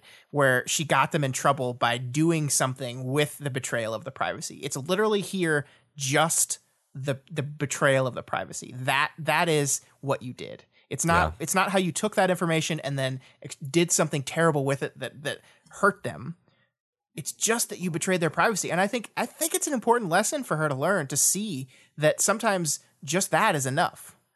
Yeah, definitely, because she has this thing where like she doesn't believe in privacy. Yeah. And her power is her worst enabler here, because it's like, like everything you do is going to be by default violating someone's privacy. And I think that maybe she literally it's like never occurred to her somehow, like, how you just kind of wave off this idea of privacy being important and that's something for other people and it doesn't really matter. Mm-hmm. Consider that that's your biggest problem, Kenzie. Which again, that's not an easy ask, right? That's it's like an emotion she doesn't have. How are you supposed to? It's hard to relate to something that you just don't share. But yeah, and to Victoria's credit, she kind of tried to build into her mantra that she told Kenzie this idea of respecting people, and that respect includes respecting their privacy. Yeah. So we'll see if that works. I don't know. We'll see. I don't know. So Chastity, Candy, and Imp work together to keep the other younger Heartbroken at bay. Candy talks down Darlene despite Kenzie admitting that she specifically looked at Darlene's private files. And Candy's plea is beautiful and moving, and unfortunately way too long to just block quote, but it's great. Yeah, but we can do this part at least, right? Because we do. I think you're right that it is most of the conversation is turned on what Kenzie did to them, but they do eventually get to what they did to Kenzie, right? And Kenzie says, "I read the things you said, the jokes, like when I called you and you said, 'Look out, another Kenzie call,' or Candy calling me thirstier than a humpless camel. You said I was so broken it would take your dad to fix me, and you hate your dad. Some things are so horrible you have to joke about them," Darlene said. "I'm that horrible?" Kenzie asked quiet. "Dad is." And that, God, it's so hard. Like, there's this whole moment here where Candy says, "We grew up with each other. we're all broken. We're all horrible. We are nasty to each other, but it's just a thing we do to each other. It's just a thing we do and we've gotten used to. And because we started considering you part of the family, we started doing it to you too. And we're sorry. Like, it sucks. It's awful, but this is kind of the way it is. And you can't take it. You can't take the worst possible interpretation of that, like she just did with the Darlene stuff. Like, some things are so horrible you have to joke about them. Kenzie's immediate interpretation of that statement is, "You mean me? No, not you, not you." Yeah, right. I've seen this happen before with real friends, where like the person is being inducted into the friend group, informally as these things go, and people start giving him shit, and that's actually a good thing, right? That means I can just say it when you're annoying me. That's a good thing, right? Right. Like that means you're actually friends. But if you're not used to it, and if you're especially a type of person like Kenzie who is terrified that everyone is going to eventually grow to hate her and leave her, it's the worst possible thing. Absolutely, yeah, it's very understandable. Yeah, a very realistic kind of way for that to evolve. I love it. So, but yeah, Candy does turn the table on things, and the result is that rather than Kenzie being thrown off of a cliff, a contingent of the Undersiders and Heartbroken will be coming along now, mostly because Tattletale intervenes and agrees that this is important and they should do this. Yeah, so now Chicken Little is going to come, Tattletale's going to come, it's going to be a party at the Shard Gate, and everybody's invited. So, Matt, we're 6 chapters into this arc. I have a feeling that the tinkering with the dream door is going to happen in this arc. How you feeling about it at this point? How you feeling? I'm feeling like we're setting things up for some kind of final movements of the story, and that this is going to be very big. I don't know whether good or bad. Yeah, but it's going to be really big. It's going to be a massive change that no one is ready for. Yeah, I mean, we are gathering. We are literally gathering all our main characters together, right? Yeah. It certainly seems like we're moving towards that. And I like I said at the beginning, I go back and forth whether I think, if you had asked me a couple weeks ago, I would have been like, absolutely, Victoria's going to fuck this up, and she's going to bring about the exact thing she's trying to prevent. That is absolutely 100% going to happen. I'm less sure about that now. But yeah, I am still deeply concerned. I still think the text is really priming us to feel not great about this, to feel deeply concerned about these characters doing this thing right now. Yeah, I feel like they're going to cause a cataclysm that makes Dauntless look like nothing. But that doesn't necessarily mean that that's a bad thing or a purely bad thing, maybe. I mean, if the city's evacuated and you destroy the city, totally, it's fine. Yeah, in the world of parahumans, cataclysms not that bad. Not that bad. Yeah, cataclysm. Yeah, they happen. In fact, they happen regularly, by the clock, even. Ugh. Yeah, that's true. But I mean, so I think we have to say, I'm inclined to agree with you about how it feels like we're moving towards the final moments, or the final movements of the story, rather. How do you think we're going to wrap all this up, though? Like, does Dauntless and the Seamerg have to play into this somehow, right? Yeah, they will. Seamerg's going to fuck everything up. I mean, everything they're doing is probably the Seamerg plot anyway. Well, that's depressing. Yeah, I don't know. I mean, Seamerg might be totally on their side, though. So it could be. That would be a real twist to Rooskies. Yeah. I mean, I think fundamentally, and I don't want to put words in your mouth, but could be that the question you're asking is, are we going to get a happy ending or a sad ending? And I don't want to say because I'm too scared. Yeah. Don't want to say. Yeah, I mean, it's one of the things is,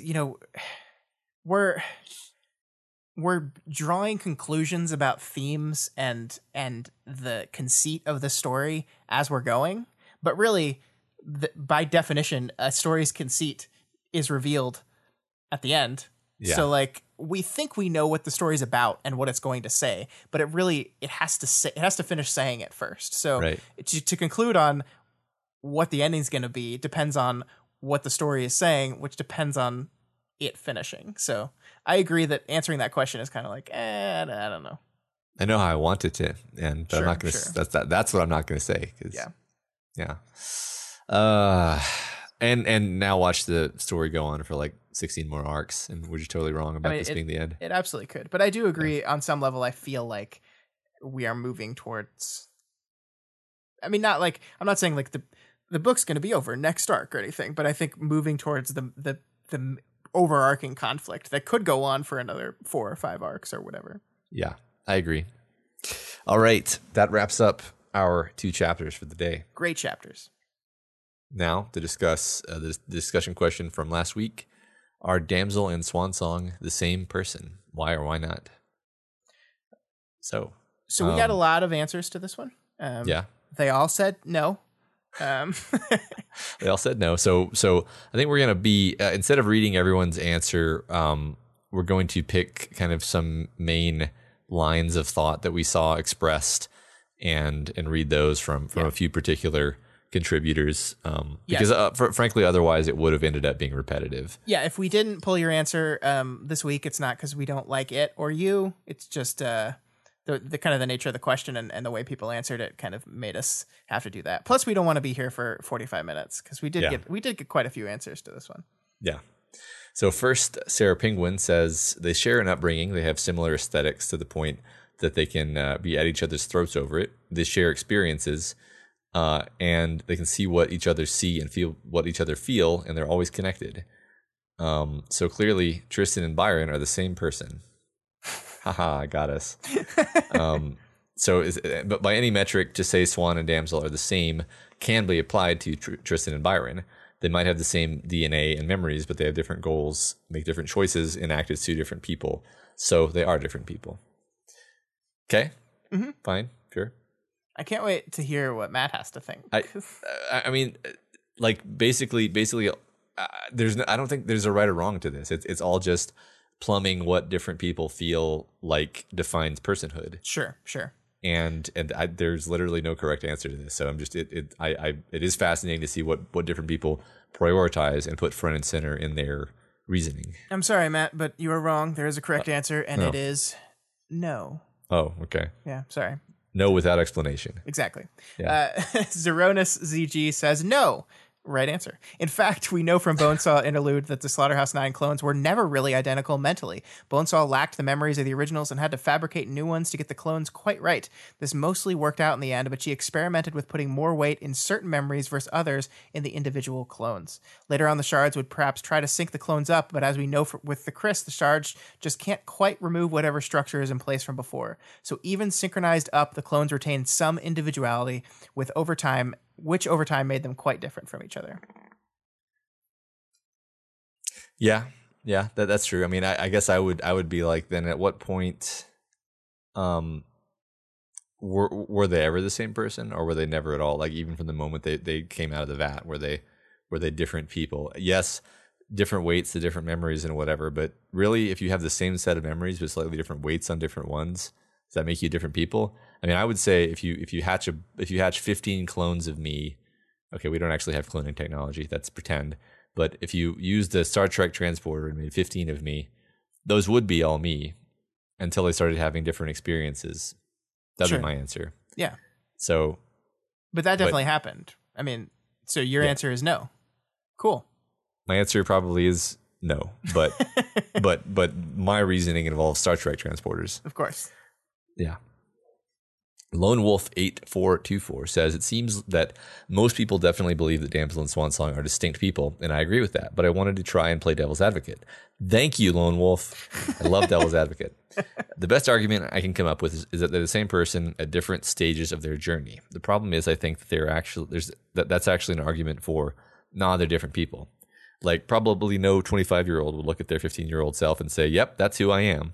It would be, that's who I was, with the implied meaning that's a different person from who I am now. So sorry, the best devil's advocate I can give you is that they literally are the same person, but in practice, in all the ways that matter, they're totally different. See, I think that's interesting because you literally are the same person you were when you were 15. Like you just are. You're the same person. Well, there's no Like there's no sense in which you're not the same person you are, except the colloquial sense where we say, "Oh, I'm a totally different person," but you're not actually. That's why we say that, is because it's funny, right? I don't think most people believe that. But you're clearly still Scott Daly. Well, yeah, but you have more experiences, but you're still the same person, right? Well, yeah, but I mean that all depends on what the definition of person is, right? Like, this is blowing my mind. I really thought everyone thought they were the same person for their whole lives. Well, but I mean, like, I don't know. Like, I define who I am and who people are based on their choices, right? So if a 15-year-old version of me makes a different choice than a 25-year-old version of me, is that the same person? See, there's two different usages of person, I think. One of which is sure. Like, I don't think it's worth digging into, honestly. But yeah, I think that's interesting. I mean, I agree. I am literally the same person. Like, literally, like the most fundamental understanding of what person means. Yes, a 15-year-old Scott is the same as 25-year-old Scott. But like, when we start diving into concepts of like how your experiences change you, why different versions of you would make different choices given different options, like at different times. Like, what does that mean? How does that happen? If you're the same person, how is it possible that you make a different choice? I don't know, Scott. If Swansong and Damsel are the same person, how is it possible that Swansong made different choices than Damsel did? They're the same person. Okay, let's move on. Okay. Bisexual Punch Party said, Damsel of Distress and Swansong are not the same person. They began to diverge the moment they were released from Bonesaw's clone vats, a pair of nanuplets? Sure. Whose memory and perspective only differ by where in the line they emerged. But from that point of divergence, each began to live slightly different lives and make different choices. They're two identical versions of Ashley Stillins who made choices to become different people. One Swansong, one Damsel of Distress. Okay, sure, yeah. So more reasoning along the lines of it is experiences that add up to making what would have been one person two different people by a process of divergence. Yeah, and I think Bisexual Punch Party points out the choices, the difference in choices, and that to me, that is what speaks to me personally. Yeah, right. About personhood. Yeah, I mean, just to be an ass, if you had two identical clones and you raised them in like perfect holodeck experience machines such that they had all of the same experiences and they made all of the same choices for like 10 years, would they still be the same person at the end of 10 years? Anyway. Yes. Yes. No. No. See, I can also see a reason. I can also see that being no, though. See, you can always come up with a Star Trek related thought experiment that fucks with your intuitions about personhood. Damn it, Star Trek. That's the lesson here. Okay. Muns for College says, if you took a version of yourself from 5 seconds earlier in the day, not even from an alternate universe, I would say without a second's hesitation that you're both different people. You both have separate consciousnesses and you both act independently. That you share near identical memories and largely share near identical personalities doesn't really change. You could say the same thing for babies in the womb, but we don't act as if they're interchangeable. Yeah, this is where I think 5 seconds is too much to start. Like, I guess like scientifically, if you manage to separate two moments in time and have them exist simultaneously, then those are different people. But that's not how things. I don't know. Right. I'm hurting my brain. I think so. Here's the thing: is the concept of personhood. If it means anything, it can't literally mean the difference of like the position of one electron from femtosecond to femtosecond in a person's brain. It has to mean something more abstract than that. Because if I become a different person with every passing movement of a neurotransmitter in my brain, then personhood is not a meaningful concept. Like, there's no point to having that concept at all. Like, there is no such thing as a person. There have been trillions of people giving you this podcast right now, not just one talking for 2 hours, right? Cool. So that doesn't make sense.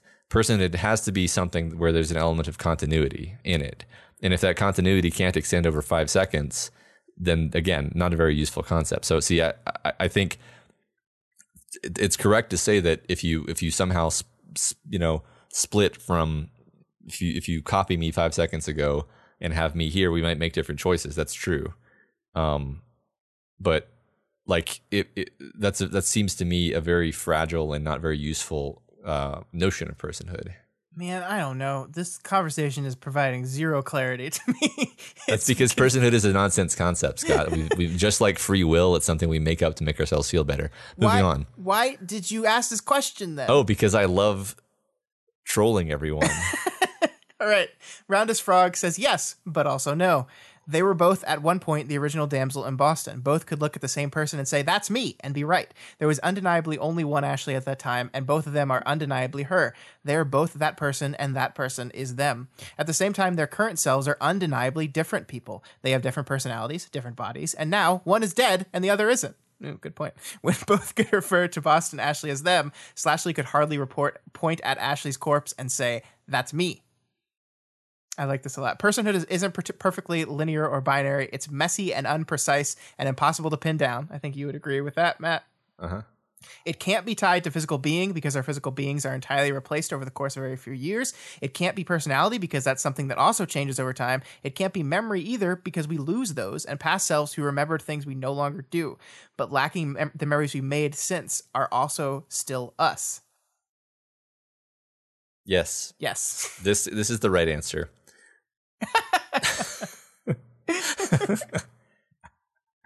Thank you, Roundest Frog. I like this. I think this is great. We'll wrap up on one last thing he says here. The best way to pin down personhood is with sequence. If one thing becomes another thing, they are the same thing. If you add 1 + 1, the 2 they make is still both ones. If you burn a piece of wood to ash, it's still that wood. It isn't wood, but it is wood. Okay, we gotta move on. This is great. No, I love the last line of this answer. So to sum up, yes, but also no. Perfect. Yeah, that's great. Yeah. That's great. Okay. Killer Kino says, I think the book has been purposely muddying these waters for a long time. Ashley's story is so tragic, and it seems like OG Damsel was a way for her to insulate herself from tragedy going forward. With the power of ultimate erasure and a rep of unpredictability, the safest bet is stay away.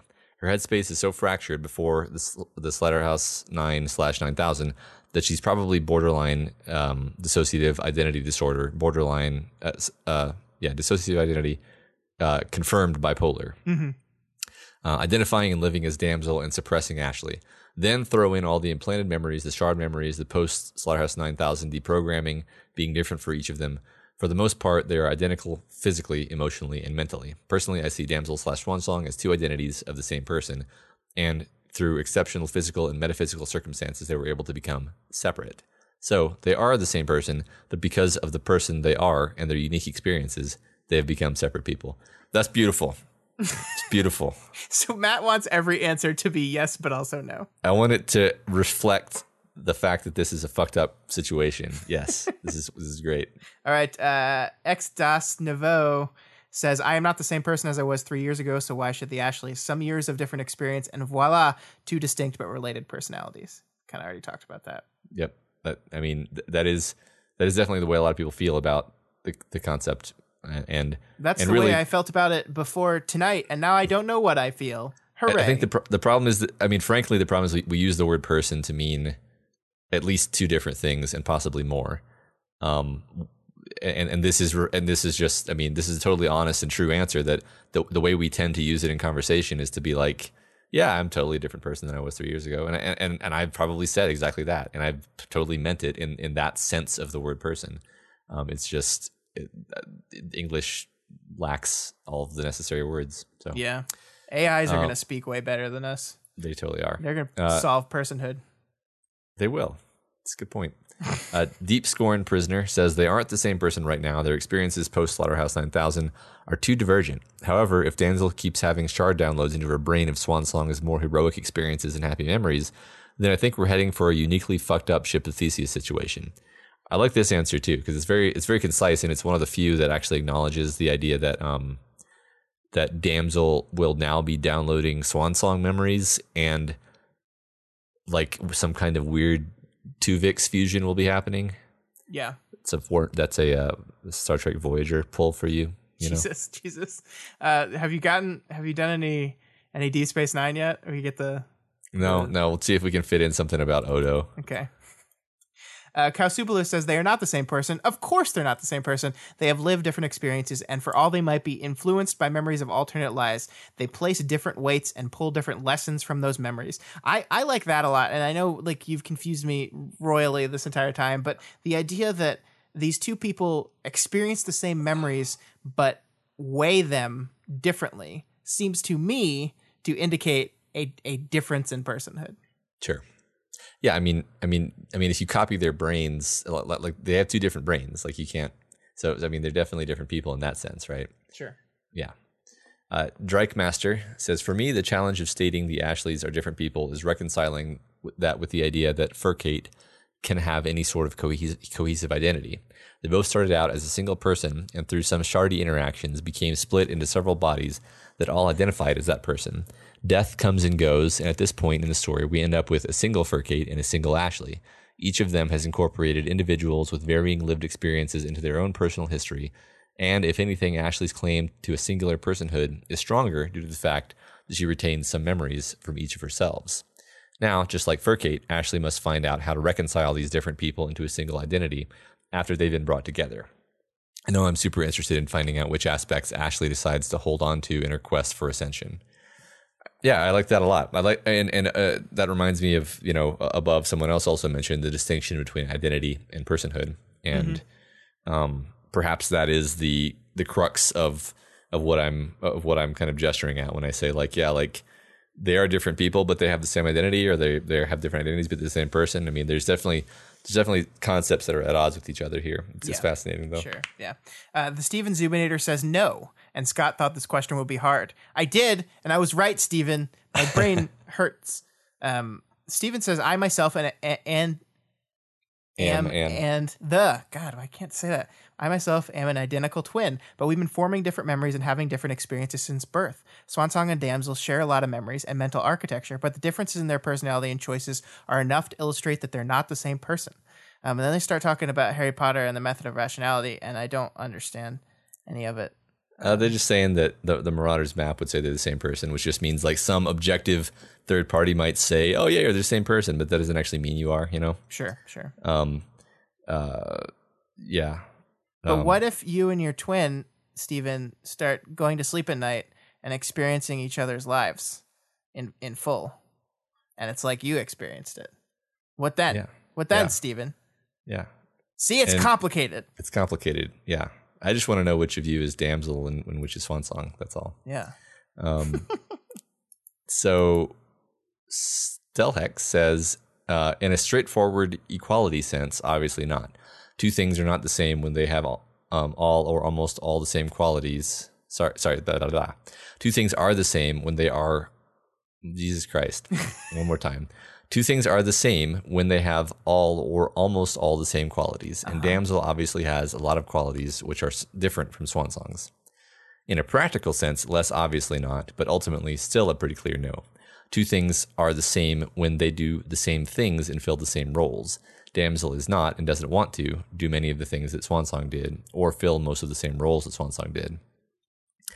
In taking the train of thought on a wild ride off into philosophical dreamland sense, which is my preferred sense, still not really, but also sort of kinda. Two things are the same when there is some underlying definition which they both cleave to sufficiently, where sufficiently is context dependent. The usual, most convenient such definition for people is the past of one is a subset of the past of the other. For example, nobody would question it were I to say, I went to high school, even though the person who went to high school under my name was very different from the person writing this, because his past is a subset of my past. But by this definition, OG Ashley equals Swansong, and OG Ashley equals Damsel. But Swansong does not equal Damsel. When explicitly talking about people being the same, a more common definition is shares a past and behaves similarly. For example, she's not herself when she's hungry, or don't let his new look fool you. Underneath, he's still the same old slimeball. The specifics and degree of similarity is very context dependent here. Say Theo saw some heavy corrupted footage of Damsel having a conversation. Even unable to clearly make out face or voice, he would still perceive something familiar in her disposition. and mannerisms and might realize out loud, oh, that's Swan Song. And he would be right. And Victoria might sigh sadly and say, no, it isn't. And she would also be right. This is so good. I'm so glad I asked this question. These are the best answers. Y'all are great. I'm so happy for all you guys. Thanks for playing my game. I understand how Tristan felt when he wanted to claw his face out with his fingers. No, I mean, I like, this is getting beyond the type of stuff I like to talk about, but I know you love it, and I'm glad you got the exact type of answers you were looking for. I appreciate everyone that put in the work to really explore this in the crazy ways it went. That was fun. Yeah. I feel like I have like 3 new ways of looking at personhood after this. Thanks. Mm-hmm. All right, new discussion question, Matt. What we got? So let's talk about Natalie's new CAPE laws. Question is this the best possible law enforcement paradigm? How would you design or improve it? Yeah, so is this it? Is this the best they can do when capes are involved? Or is there a better system out there? And if there is, what does it look like? Let us know. Yeah. And that's all we've got for you this week on We've Got Ward. You guys are all part of this show, so feel free to provide us with advice, questions, or thoughts on this week's reading. You can reach us via our email address at gotwormpod@gmail.com. Also remember, that's where we would like you to submit your mailbag questions for this mailbag. Just put mailbag in the subject, please. You can also follow us on Twitter. It's where you can see latest updates and when all the new episodes come out, and my Sunday afternoon live reads of the latest 2 chapters. You can also follow our personal Twitters. Mine is ScottDaly85 and Matt's is more Dinamail. Matt, I talked about the Jeremy Renner app the other day on Twitter. It's crazy wild world in that Jeremy Renner app. That's fascinating. It's an utterly fascinating world that I haven't had time to delve into yet. Don't do it. Don't go there. It's not a good world. It's a bad world. Okay. If you're not already subscribed to We've Got Ward, we recommend you do so and never miss an episode. You can find us on iTunes, Stitcher, YouTube, Google Play, and pretty much anywhere else in the world you can listen to podcasts. And as always, you can find this and all the other podcasts we do over at our website, doofmedia.com. Let's talk about our Deconstructing Directors series for a little bit, Matt, because that's been something we've been working on for a while now. We are currently 6 movies through the filmography of M. Night Shyamalan. Basically, the concept of the show, if you've never listened to it before, is we sit down, we pick a director, and we work through their movies one by one. And we talk about their influences, who they are. We kind of use their artwork to kind of get an idea of who they are and the decisions they make and the movies they want to make. It's been a fascinating journey for M. Night Shyamalan, a director that I absolutely love, and Matt likes a lot too. But we're getting to their not great part of his career. Yeah, the rough phase. Yeah. We covered The Happening last week, and not this week, but next week, we will be talking about M. Night Shyamalan's The Last Airbender. The infamous. Yeah. So you can subscribe to the Doofcast or go to doofmedia.com to see that show. Comes out every Friday. Yeah, that's right. And if you like any of our shows and you want to support them, consider donating to our Patreon account at patreon.com/doofmedia. You can donate $1 a month or whatever else you can afford, and you'll be supporting our shows and the shows of Media MD and also Do the Right Thing. Supporting us on Patreon gives you tons of great bonuses like voting in the fan art contest, which is now being opened. Costume contests when those arise, usually during the fall season. So that's going to be coming pretty soon. Yep. Hangout sessions with the Doof crew at large, and access to live streams of our recording sessions like this very one. And also, of course, the excellent Discord chat, which is just a hop in place. Hoppin'. And as always, make sure you head over to patreon.com/wildbow and donate to Wildbow, because this is his world. We're just playing in it. Special thanks this week to new patrons, Bidoofs at the $1 level, Elizabeth P. and Tim H. Thanks so much. And Doof Dancers at the $5 level, Goldfish Bowl and MFLS. Thank all of you so much. We couldn't do this without you, literally. Yeah, we really appreciate it. Each and every one of you, we really do appreciate so much. And of course, if you cannot afford to donate right now, that is absolutely okay. We would never want you to do that if you can't afford it. But there are tons of ways to help us out still. You can share the podcast. You can talk about us. You can brag about how great we are to other podcasters. Or you can just simply leave us a rating and a review. You can go to Apple Podcasts or Stitcher, or if there's other apps that let you do reviews that I don't know about, you can leave them there too. Please, it really does help, people get to see that we're legit and people like us. It's important in podcasting that other people see that there are people out there that like us. So yeah, we appreciate those of you that take the time to leave those rating and reviews. And there's algorithms and shit. Yeah, there are algorithms. Those tricky algorithms. Yeah. Well, that's all we got for you this week. Next week, From Within continues. Oh, it's going to get good. And by good, I mean bad. That's right.